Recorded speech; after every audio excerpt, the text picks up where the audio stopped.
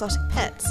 Today we're talking about something that encompasses all kinds of pet owners, including dogs and cat owners, and that is relationships and your pets. I'm talking to Dr. Dana McNeil. Hi Dana, this is the second time I've talked to you because the first one it got messed up, didn't it? Such a shame because it was such a good interview, so let's hope that we can get it just as good this time. So lots of people have been interested in this topic as well. So Dana, I'd like to ask you, what is your job? I am a marriage and family therapist. I have a doctorate in psychology, and I am the owner of a group practice of a bunch of other therapists in California and the United States. And do you ever hear about conflicts or decision-making about pets? Yes, we talked about that a lot last time. You all missed a very fascinating chat. I know. Let's hope we can remember it. So.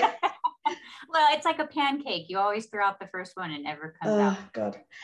So, yes, I do hear lots of conflict about pets because a lot of people view their pets as their children these days, right? Those of us that are choosing not to have children, we put a lot of emphasis on how we take care of our pets. Pets have a lot of space in our life. And so the way that we raise our pets, how much we spend on taking care of our pets, how much we spend on fancy dog food or not spend on fancy dog food, if the dog can sleep on the bed or if it needs to sleep in the garage, lots of things, or pets' property, those have lots of conflicts and come up lots for couples.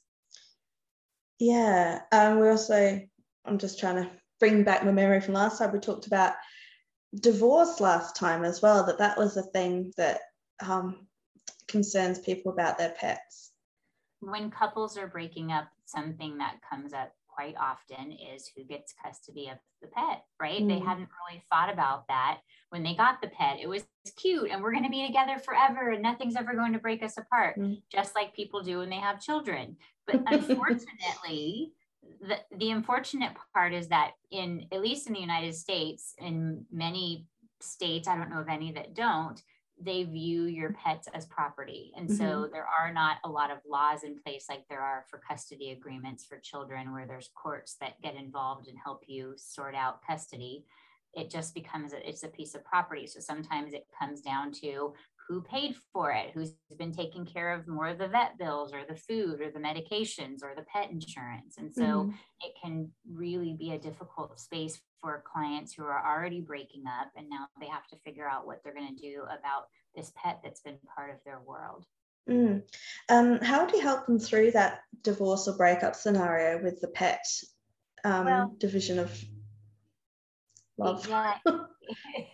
It varies. I think a lot lately has been, okay, COVID is starting to clear up, at least here, and people are starting to go back to offices, but some of us are not going to ever return to an office. And so what I've been finding in a lot of my clients is who's the one that's staying at home, right? If your job didn't transfer back into the office and you get to stay at home, and that's the kind of lifestyle that your pet has been familiar with, because so many people adopted pets during the pandemic at its height, that they're making decisions, well, I'm home during the day. I'm still going to be home during the day. I can take it out for walks. I can give it the attention that it's used to. And that's not a great way to solve it, but a lot of clients have been thinking about it that way. Oh, there's a dog in the background. Tell me about that was Windsor. He had an appearance. He might come back again. So you're trying to encourage people to think about what's best for the pet. Is that correct? Well, think about what kind of lifestyle you're going to be able to give your pet. If it's going to be by itself for 8 hours a day, or God forbid, I've heard people leave their dog in a crate all day while they're at work, and that breaks my heart. But what can you provide for the pet? The reality is you're probably not going to be able to keep co-parenting your pet the whole time. It becomes very difficult, not because you don't have good intentions, not because you don't love your ex-partner, but you go on with your life, right? And then suddenly you're dating other people and it's just awkward to have your ex show up to take for a walk in the middle of the day. And, you know, it may start to become an issue. So the sooner couples can kind of get around, this is probably going to come to an end, and not just keep dragging it out for the dog and for themselves, is sometimes the best way to handle it. Not every couple, but that's what I'm seeing happening for a lot of couples. Yeah, I got a couple of pets with an ex-partner. So the first 2 ferrets were mine and mine alone. I happened to be dating someone at the time, but we didn't live together. So I was like, these are my ferrets. That was very clear cut. But then this 3rd ferret I got, Chloe, we got her at a random pet shop that we happened to visit. And my partner was like, I'm buying this ferret for us, and because we can't leave her living in this tiny cage, and we're going to love her so much. And then when we got her home, he basically just wanted to play with her. He didn't want to help with the looking after. So when we broke up, basically it wasn't even a question. It was like, she's my ferret now. And so he never saw her again. And which I guess is a bit sad, but I also didn't offer that because he was a bit of a I guess betrayed me. I guess that's a cautionary tale that we should not impulse buy pets. Definitely, yes. Well, that was, again, not my decision. I was just like, whatever, like when we break up, because I did actually think about it, like not when we break up, if we break up, I guess I'll be looking after her. And that was okay for me. Like, I was prepared to take on the full responsibility of this pet if I had to. And I suspected I would, because he was pretty lazy. So pretty lazy in general. So yeah, I suspect it should be mine. Yeah. We talked about that a bit last time, right? Can resentment build if you're the one that's the primary caretaker of the pet? And yes. More the chores fall on you for whatever reason, and how do you navigate that as a couple? Yeah, so with my current partner, my husband, he is a lovely person and he definitely works hard. But the issue for us at the moment is that, well, it's not so much an issue, but the thing that I'm thinking about at the moment about this is that he is working full-time as a nurse. It is a stressful job, and he also has some mental health issues like I do, which means that when he gets home, he has to rest, or else he will not go well in life or at his job. It will just be too exhausted. He needs to rest mentally. And I'm underemployed because of COVID. So I'm only working a few shifts a week. So at the moment, my job is to look after the house, look after the pets. And I'm not a housewife. I don't like it at all. It's horrible. And I was brought up thinking that partners should do their best to split the responsibilities. And it's not fair if the woman does all the work and the man just comes home and relaxes, and it's a feminist issue.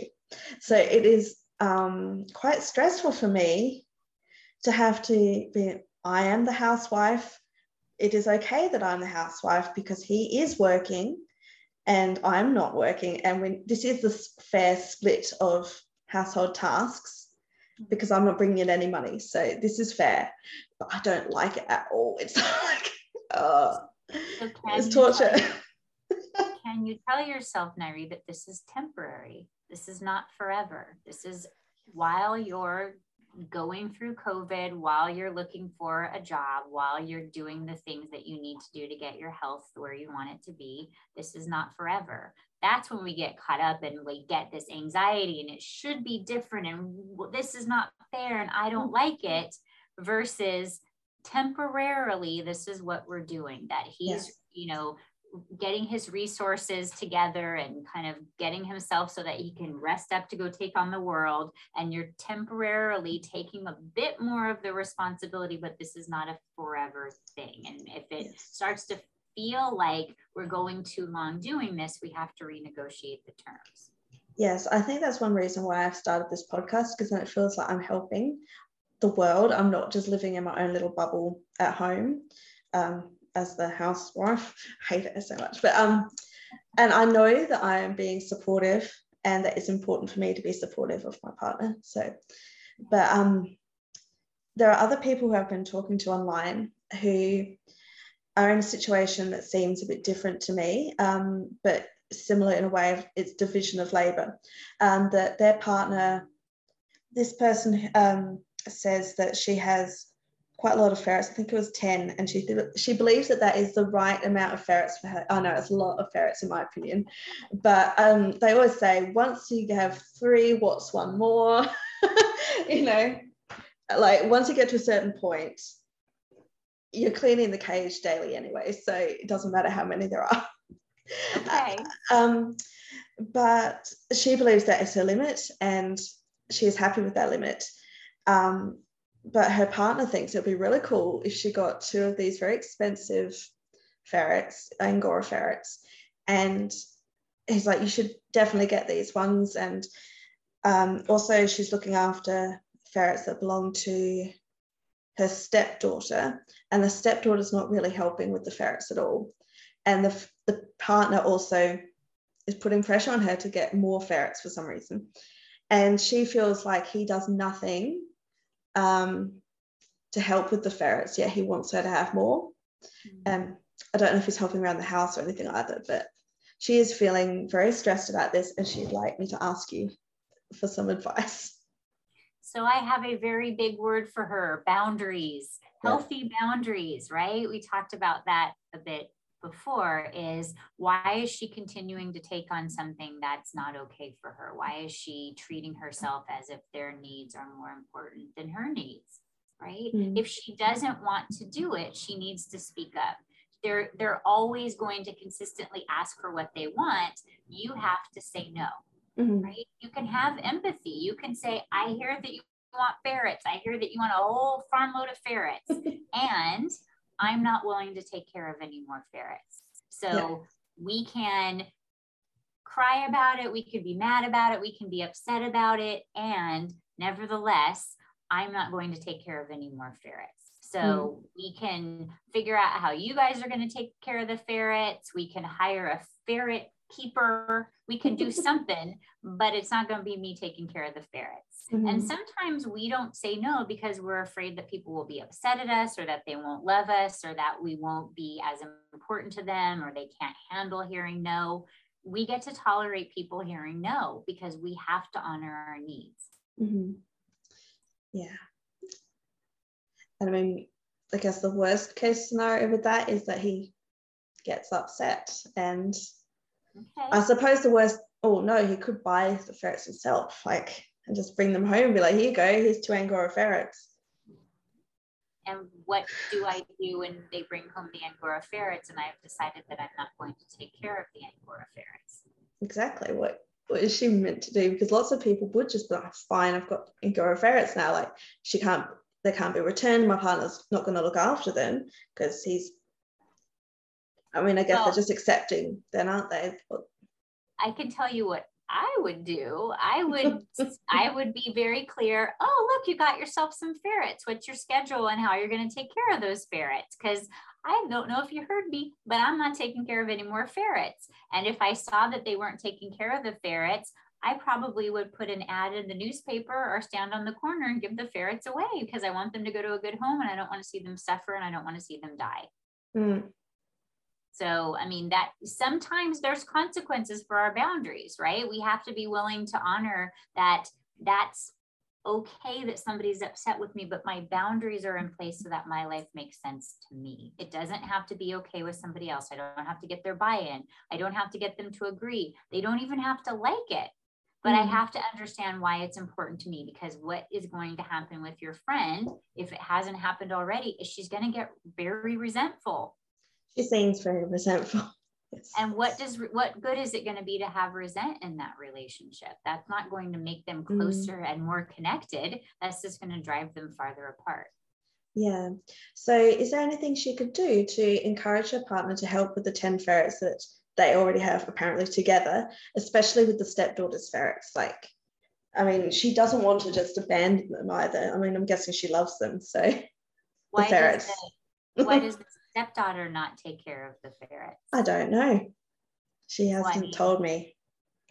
I would imagine that would be part of the conversation, is hello, stepdaughter. Why are you not helping take care of the ferrets? Let me train you how to take care of the ferrets. Let me show you how to clean their cage. Let's set up a certain time per day where we clean ferrets, or we can have more structure around that. Mm-hmm.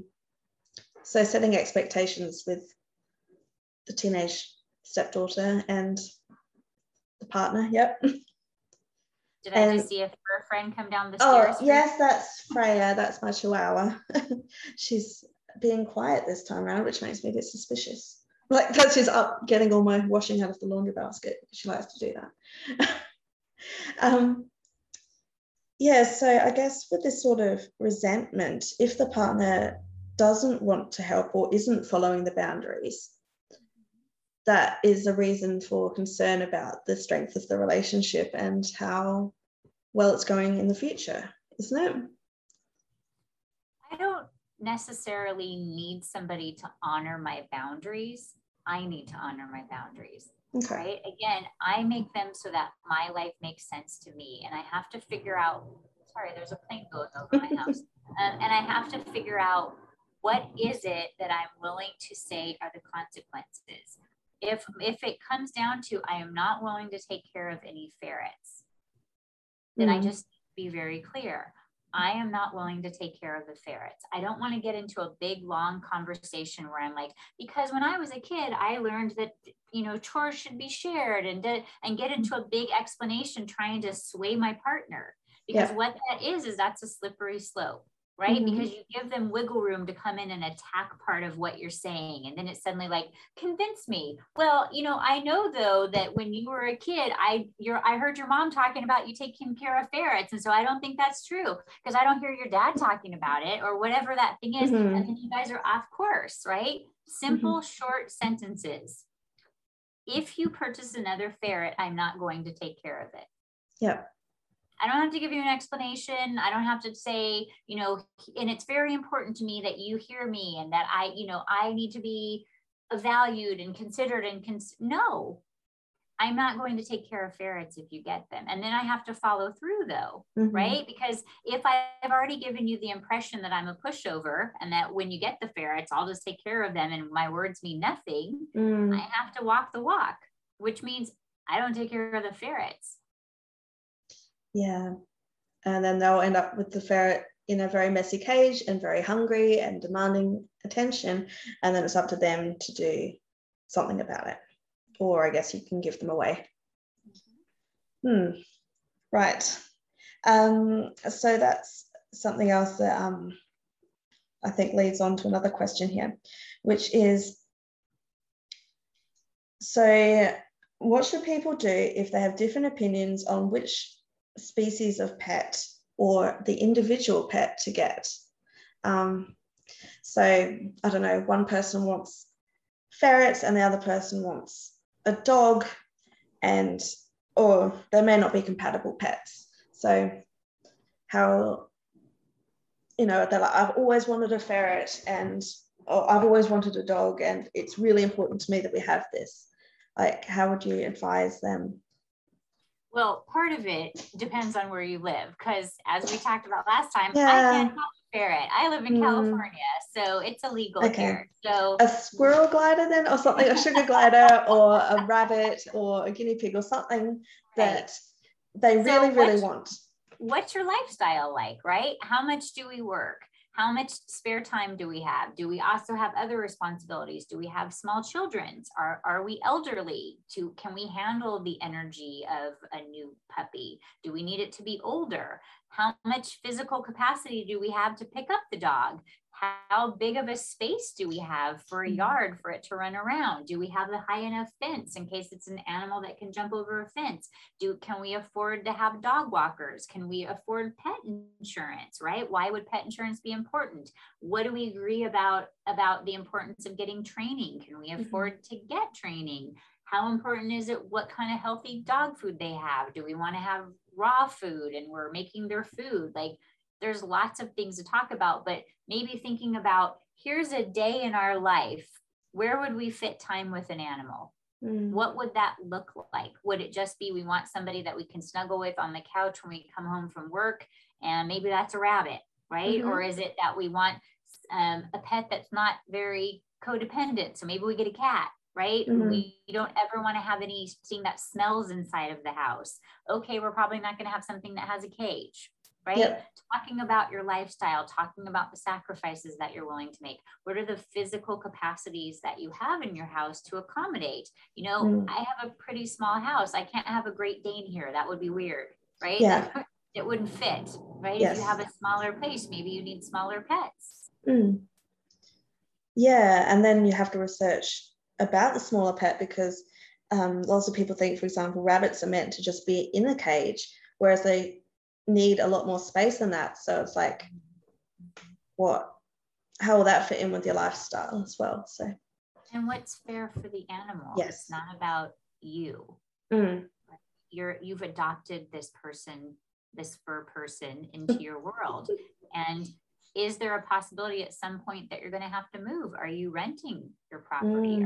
Are you temporarily living somewhere? Are you in the military and you could get moved somewhere? Are you going to just give up this pet if your life circumstances change? Because are you going to have a baby? Because I was just talking with a guy the other day who's got 2 ferrets because his sister or cousin or someone had a baby, and then heard some story about a ferret chewing baby's fingers off, which isn't. It was a one time it's happened, apparently, and it was because of a massive amount of neglect of both baby and ferret, and the ferret was starving, and no one was stopping the baby from getting touched by a ferret, and a horrible tragedy. But she took that to mean, cannot have a ferret in my house with my children. And so if you're having kids, you should definitely think about that before you have, before you get the pet. If you're planning on children, is it compatible, to have a Great Dane with a toddler? Or think about your pet's used to getting all of your attention, and then suddenly oh my gosh, yes, any time and attention, and your pet is going to feel that loss, right? Yes.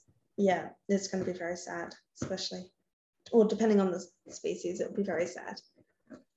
Yeah.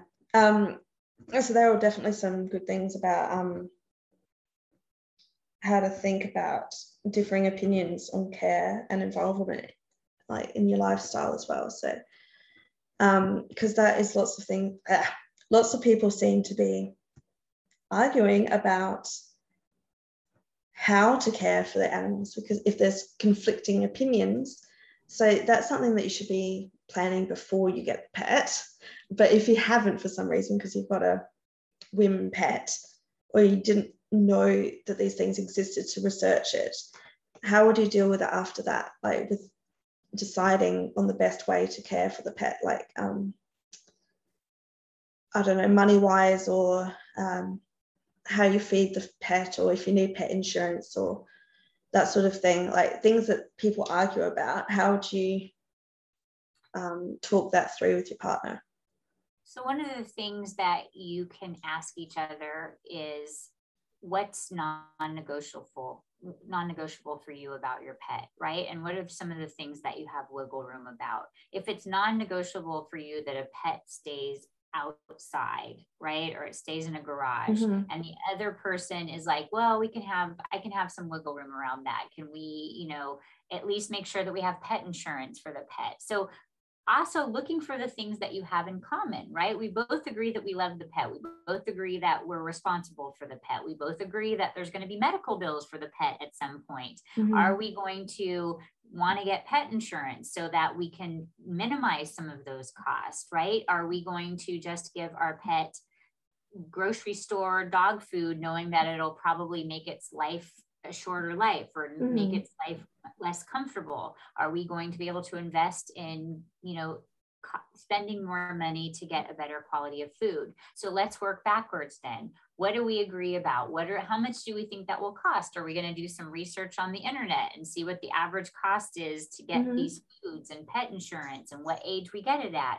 Okay, let's back it up. We have $2,500 a year to spend on a pet. What will we do with that money, right? You have to budget it just like you would if you were going to buy a car. Yes.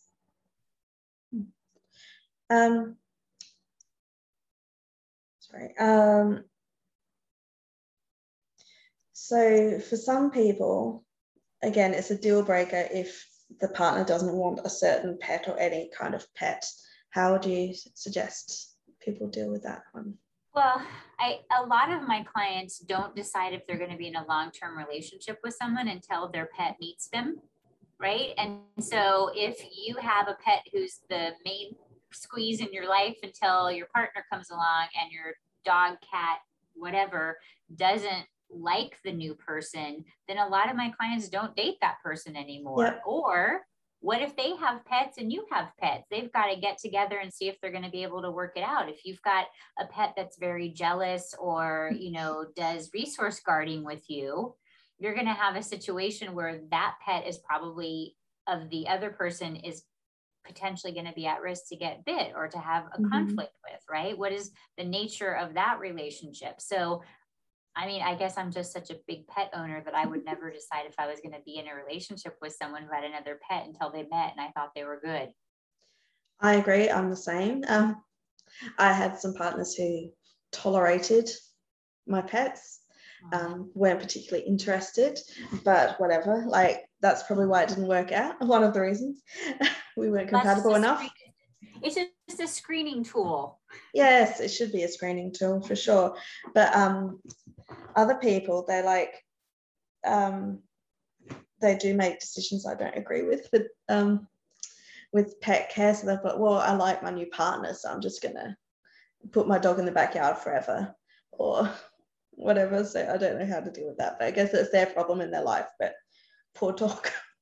Yeah.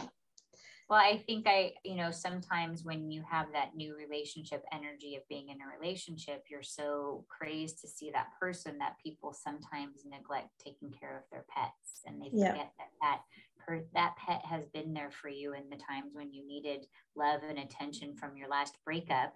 And now suddenly when you have a new partner, you're like, who are you? I don't notice you. I don't have time for you. And that just feels incredibly unfair. I think so. Because they're little beings. They have to think about them. Though I'm sure we're preaching to the choir here, because I think everyone who's listening to this is probably a good pet owner and knows that pets are for life. So I hope. But so I guess if people like they really, really want pets and the other partner doesn't want that sort of pet, that's an acceptable reason to not date them. Like, people think that sometimes, oh yeah, you should just get over the minor things like that, but it's not minor. I think, maybe it's not minor to me. I think maybe a good way to approach it is to have a conversation about, I hear you say that you don't want to have a pet. And so tell me a little bit more. What is it about a pet that feels objectionable to you? Is it that you grew up in a household where your parents were neglectful of your pet, and so you're worried that your partner could do that, and you ended up taking care of the pet more often than your siblings did, and so you've got like this, you're on high alert about something not being fair in chore responsibility? Or are you worried that you're going to get too attached to the pet and it's going to pass away? Or are you worried that the pet could have something wrong with it and you won't have enough economic resources to give it the proper care? Like, it's not usually just a sentence that we just stop at, like, I don't want pets, moving on, right? Yeah, you want to know why, and we can work out what the fear is. Yeah. What's the objection? Is it something that's negotiable? It's the objection. It's not that you probably don't like pets, but you've had an experience where you have a fear or you have a worry, and are you open to talking about it? Yeah, I like that. Much more helpful than just, okay, well, I guess we'll just break up then, like, without talking about it. Though I guess if you feel it's that easy to break up with someone, maybe you shouldn't be with them. So sorry, I've just got a list here and I'm trying to remember some of the things we talked about last time. Very frustrating. Last time I think we talked a bit about, are pets a practice for having children? I think we talked about that. A lot of my clients think that it's a good representation of what their partner might be like if they were to have children, right? Are you attentive to the pet's needs? Are you always like, I want to sleep in, you go take the pet for a walk? Or do they let the dog bowl stay empty, or not get them fresh water? Or do they not make appointments to take them to the vet and always leave it for you? Do they make it a priority to spend time with the pet? Do they get focused on their work and not notice that the pet's crossing its legs at the door, ready to go out for a pee, right? All of those things can be somewhat representational of how you might treat a child. I'll be a bit concerned. However, some people don't view pets the same way they do as their children. So while that, in the majority of cases, I think that that's probably a nice indicator of like some basic nurturing traits that a partner may have. If you don't have a partner that values a pet the same way as they do their child, then they might surprise you and they might turn a leaf and be a completely different person. But then you've got a child, so it's like, that's not fun to discover. So, I mean, I think that that's probably a fairly good indicator of some of the traits that they have for being present and aware about another being. Yeah, something to think about for some people, I think.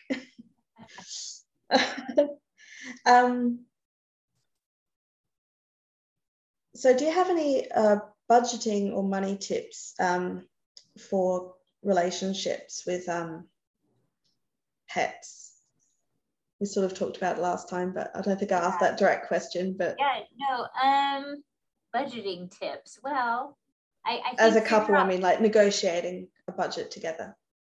I think figure out what your priorities are. I mean, I think you also need to talk about how it's going to impact your lifestyle. I think something that's been an interesting, possible non-anticipated thing for most pet parents is you're probably not going to get to travel as much as you used to unless you find places that are pet friendly, right? And so that couple that used to just pick up and buy a flight for the weekend to go somewhere and like stay in a hotel or, you know, just take off at a moment's notice, you now have to then either budget for a pet sitter, you have to budget for a place that's hotel friendly, maybe you won't fly as much and you'll have to drive more. So those things can, you know, they have an impact on what you spend your money on. And if you also, most of us, I'm not going to say all of us, feel it's very important to give our pet very healthy foods these days. And so having a conversation about what we're willing to spend and what we can afford to do is very similar to the conversations that we probably have about our own food, right? Does your partner only want to eat organic food and eat organic fruits and vegetables? Well, you're probably going to want to do that for your pet as well. If that's the kind of person that you are, and that's the way that you view what you put in your body, you're probably going to view that same way for your pet.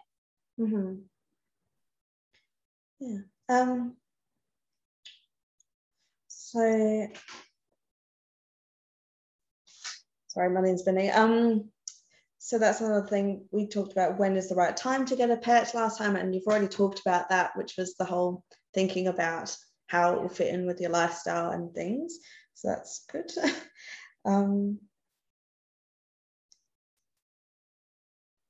Sorry, it's a bit all over the place this time. Did you have any other examples of things that people might have issues with surrounding their pets when they talk with you and other things? I think that one thing that happens for couples and individuals as we get older is we're not thinking about taking care of our pets if we pass. A lot of clients are kind of starting to be aware as they get older, will they be able to have somebody take care of their pet? So if you're, you know, say that you're 80 years old and you want to adopt a puppy. Okay, if the puppy has a lifespan of 10 years and you don't know if you're going to be around for 10 more years, who's going to take care of that pet for you? Because a responsible pet owner is going to be aware that you don't want your pet to end up in a pound or in a shelter. right? So are you setting aside time and resources to make sure that that pet has another place to go to? And I've had a lot of clients talk more about, you know, who's that person that wants to take care of the pet for me so that I'm doing the right thing by my pet, or my partner doesn't want to take care of the pet if I pass, or how are we going to negotiate that if one of us really wants the pet and I'm saying I'm the primary caregiver and something happens to me and my partner isn't capable of being the caretaker of the pet, who in our life is going to step in for us? And I think that that feels for many of my clients like a responsible decision that they have to look at as they start to get older and still have pets in their life. Or even, I think anyone who has a will, like even if they're younger, should think about that too. I mean, we could die in a car crash tomorrow for all I know. Yeah. And then I have plans for the ferrets, and I just realized I don't have a plan for Freya, the dog. So if we both passed away, because yeah, I mean, the ferrets, I have a plan already, which was to, I've told my parents and friends that they're going to back to the rescue that we got them from, because I know that she'll look after them really well and find them a great new home together as a group, because that's important to me. And so I've got people who are willing to do a road trip to do that for me if I happen to die. And I've written down all the numbers and things just in case. But yeah, with Freya, if we both passed, I have no idea who'd take her. So, I mean, probably my family would take her for temporary, but I haven't actually written down anything. Whoops. Yeah. And I wonder if people are running ferret rescues, if they're thinking about where their ferrets or pets go. Or someone who's running a big rescue, it's like they've got 100 rabbits in their backyard. What's going to happen? Like, And even an extra little responsible piece might be, and I don't know how to do these exactly, so don't ask me that, but could you set up a trust for your pet where you anticipate how long they're going to live and how much the insurance would cost per month and how much food is costing, and like set aside a designated amount for whoever's the person that's going to take care of it so that they're not financially impacted by doing you that kindness. And don't do it like in the Aristocats where there's going to be an evil butler who tries to get rid of the cats to get the money. Yes, plan for that. So what? My cat just inherited my whole house? No. So one of the more positive questions that I'd like to ask is, how do couples' relationships help the pets? People wanted to know how relationships affect pets. I think they affect both coming and going, right? Pets like a sense of structure. They like to know that they are, you know, can have anticipate that their people are going to be there, right? They depend on us. They feed off of us. They feel our energy. They align with what's going on in the household. And so I think that for some couples, if they're in tune with their pets and they're starting to get escalated, or they're getting in an argument and they see that their pet is having a response to it, because ours will, you know, like most of our pets are like, what are you doing? Why are you yelling? What's going on? And they go and they like hide in the corner, or they look at you sadly. Maybe that's a nice reset for some partners that like, wow, we've gotten a little escalated here. Maybe we should calm down. Look how it's impacting our pet. That's probably having the same impact on us. Maybe it's time to take a break or do some repair or evaluate, is it really this important that we're causing this much anxiety to not only ourselves, but our pets? Yeah, and the pets also really good at providing comfort for us and in our relationship. But I was thinking the other day that I think that having two people is probably really good for the pet as well, because it's extra person to give them attention and care about them, because just one person has to do all the things for themselves, and then second person, they can share that and the pet love as well. So it's astonishing. Really nice. It's astonishing how our dog is impacted when one of us is not here. Oh gosh, yeah.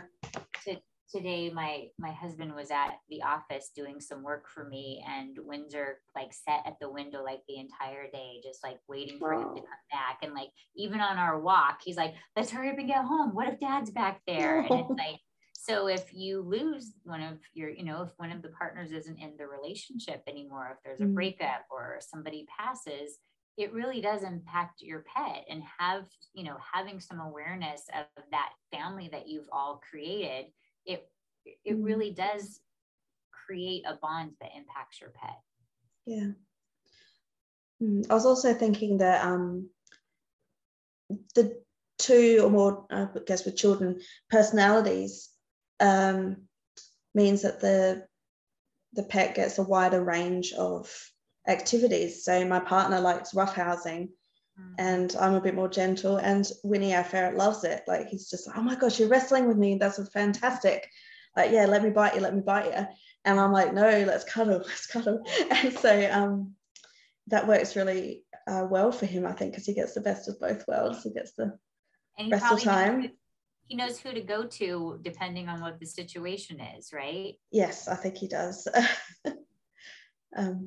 And I definitely get nipped less, but because he thinks that's funny, by the way. He doesn't do it to be mean.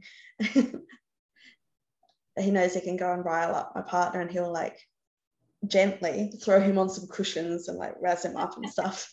And it's good times. And he also knows that the ferrets also know that my partner will open the bedroom door for them. And I'm like, no, let's keep them out, because we've had an instance where one dug into our mattress. So I'm like, let's not do that again, Marie. Let's keep them out of the bedroom. They're back in the bedroom now. So thanks, husband. But they haven't been damaging the mattress this time, so it's okay. Oh, good. It was a bit scary. They're just in amongst the springs. I'm like, oh my gosh. Well, you're banned from bedroom. So pets improving your relationship as well. It's like, any other aspects to do with that you think we could talk about? I think that it's good for us too. I think to have that comfort. I think last time we talked a bit about pets are great to help other people soothe their feelings. So in my practice, my dog comes to the office a lot with me, and when clients are in a fight, he'll go and hide in his bed, or when somebody's very upset, he'll come over and put his head on their lap. And so I think we intuitively know when to give us space and when to come closer and give us love and support. And it gives us a sense of purpose. It gets us up out of bed in the morning. It gives us a reason to have unconditional love and to feel that love. And I think that, pets are an important aspect of our life, because they remember that we can have unconditional positive regard. And sometimes if our partner forgets to greet us at the door, our pets will greet us at the door. And maybe it's a gentle little tap on the shoulder for our partner that maybe they should be acting more like our dogs, right? Yeah, it also just makes you really happy when they come to the door and hello. I was also remembering some of our previous conversation, which was about how it can help with conversation starters and sort of like a joint hobby together, looking after the pets. Right. This sense of shared responsibility, and how are we going to make sure that we take care of the pet's needs, and can I depend on you? And can we talk about something funny that the dog did today, or something that, was amusing or caught us off guard, or something, so that we can have this shared experience of taking care of this pet. Yeah, I personally think that having shared hobbies with your partner is really important. So if it's your pet, that's awesome as well. And it can also help get you out of the house. So with the ferrets, they've definitely helped me with making friendship relationships, like getting out there and talking to others. So that was great. And also, taking pets for walks and things. I've got a friend now who walks a rabbit on a leash. So wow. That sort of thing, like getting out there and giving joy to your pets, but also making connections with other people and your partner. Yeah, or going to club meetings together. If ferrets and rabbits and things often have clubs. Yeah, I really think it's very positive having a pet in your life. It's the best. Can't imagine life without it now. I went for a few years there without a pet, and it was so sad.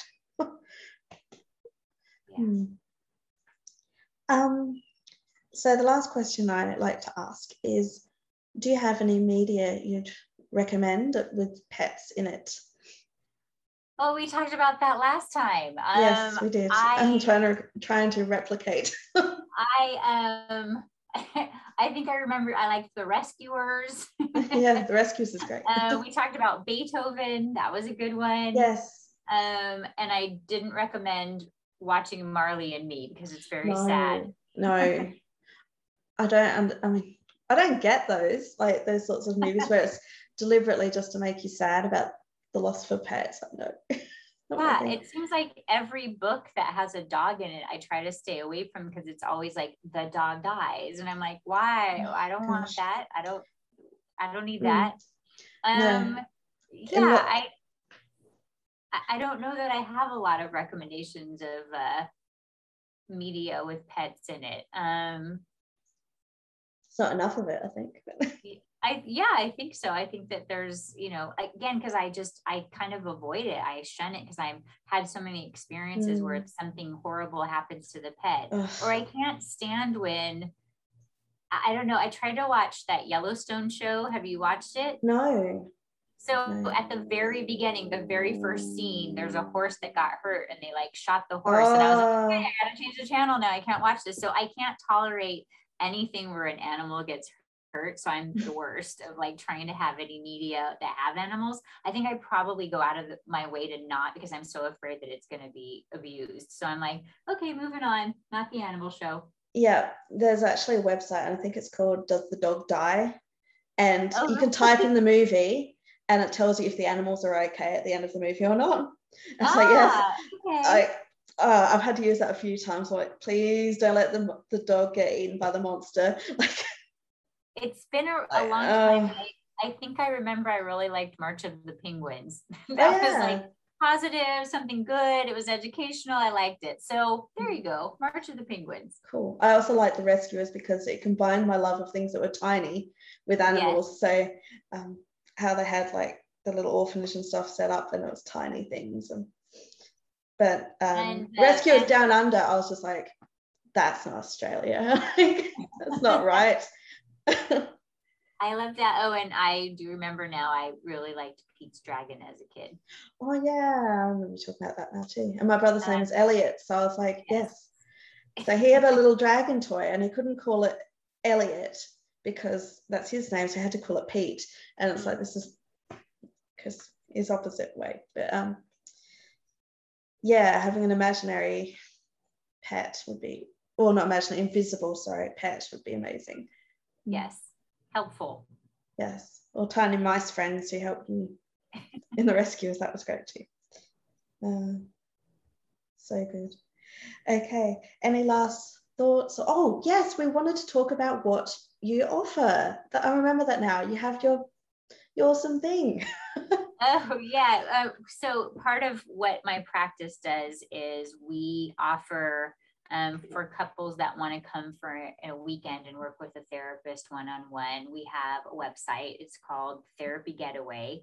And for anyone who lives anywhere in the world, if they want to travel to San Diego and come spend a weekend with us and spend some time working on their relationship, they can kind of match a vacation and therapy together at the same time. And so we have people come from all over the world to spend time with us. We specialize in something called the Gottman method, which is an international evidence-based type of couples therapy. And couples who use the technique report their relationship is improved by 86%, which is pretty amazing. In just like a weekend. Well, if that's a good way to get a good jump start on it, but you want to continue using the tools, right? Okay. So in that weekend, we can work on assessing what are the strengths in your relationship and what are your areas for growth. What are the patterns of your communication that are getting you in trouble? What to do when you're starting to feel shut down or you're avoiding talking about difficult things, or you're not managing your conflict well, or you seem to be in perpetual issues about how are we going to navigate something and we're stuck and we don't feel like there's a way forward. So depending on what's going on in the relationship, in the Gottman method, we have over 50 different tools that we can help you use that help you talk about things in a different way, look at things in a different way, get unstuck. And so for some couples, having a weekend where they dedicate to rolling up their sleeves and working on their relationships is a really nice progress for somebody that's been, dealing with something for a long time. Yeah, I also remember something that was quite important to me last time we talked, which was, or that I imagine was important for people, and I thought it was good, which was the importance of going to see a relationships counsellor. And it doesn't have to be you're at breakup point to go and talk to someone like you. Yeah, I mean, part of my goal is to break the stigma of couples therapy, because we're doing a really good job as a society, like normalizing the need for mental health, right? And that if we have anxiety or depression, there's nothing wrong with going and getting tools and getting support. Yeah. That's smart, right? But there's so many couples still that are like, oh, there's something wrong with us, we should be able to do this on our own. And how could you do it on your own? You don't even embrace the fact that conflict is normal for most of us, right? We are not the same people. We don't view the world the same. We don't have the same life experience or family origin. It's the perfect storm for conflict. And we have no tools. We didn't take classes in school on couples communication. And so getting couples to understand this is an investment in your future, right? The average couple waits 6 years before they come to therapy. And that's a long time of like beating your head against the wall and doing the same thing over and over again and wondering why it's not working. There's nothing wrong with coming in and getting tools. It's actually, for many couples, it's maintenance, right? It's like we want to make sure that we stay in this place and not break apart. We don't want to grow apart. We want to find tools to come back together. Yeah, I really like that. I think that it's very important that happens for people, and I really wish that people would do it more. So yeah, like it. Well, thanks for letting me have a platform to I think it's so important. So I will be linking your website and things in the show notes. So thank you so much for talking with me again today. And I think we covered everything except maybe a couple of random stories I was telling, but that's all good. I think we got the information there. That's the main thing. So thank you so much, Dana. I really, really appreciate it and your time. I love it. It was delightful to chat with you. I learned more about ferrets than I'm ever going to get to know. And it's nice to talk about something that I love and combine it with therapy. So this was a lot of fun for me. So thanks for including me. Oh, and I definitely want to have photos of your dog up as well. He would love that. Yes, I bet. Tension. Okay, thank you so much. And I hope to see you around on the internet. Okay, take good care of yourself. Bye. Well, wow. Thanks so much, Dana. I think we actually did get that pretty darn good. I think we got all the information that we needed to get across. I managed to ask all my questions. Whew, okay. Oh, so patient with me. Thanks for that so much. Had only a few mess ups in the podcast so far, and this was like the worst one. Yeah. Okay. Well, I really hope that this episode can help some of you with some ideas on how to talk with your partner about some issues you've had, or some ways to look up where you could go from where you are now. If you have any more questions about relationships and pets, maybe I can get Dana or someone else to come in and help answer those questions for you. If you have questions, please email me. And please subscribe to the podcast. Some good free ways to subscribe involve Stitcher, Good Pods, or Podchaser. And some paid ones involve Spotify and Apple Podcasts, and I think Amazon is paid as well. But I like the free ones. Go with the free ones and subscribe, and you'll catch up with all the things that I've been talking about. And you'll get reminders. Thank you very much. Talk to you next week.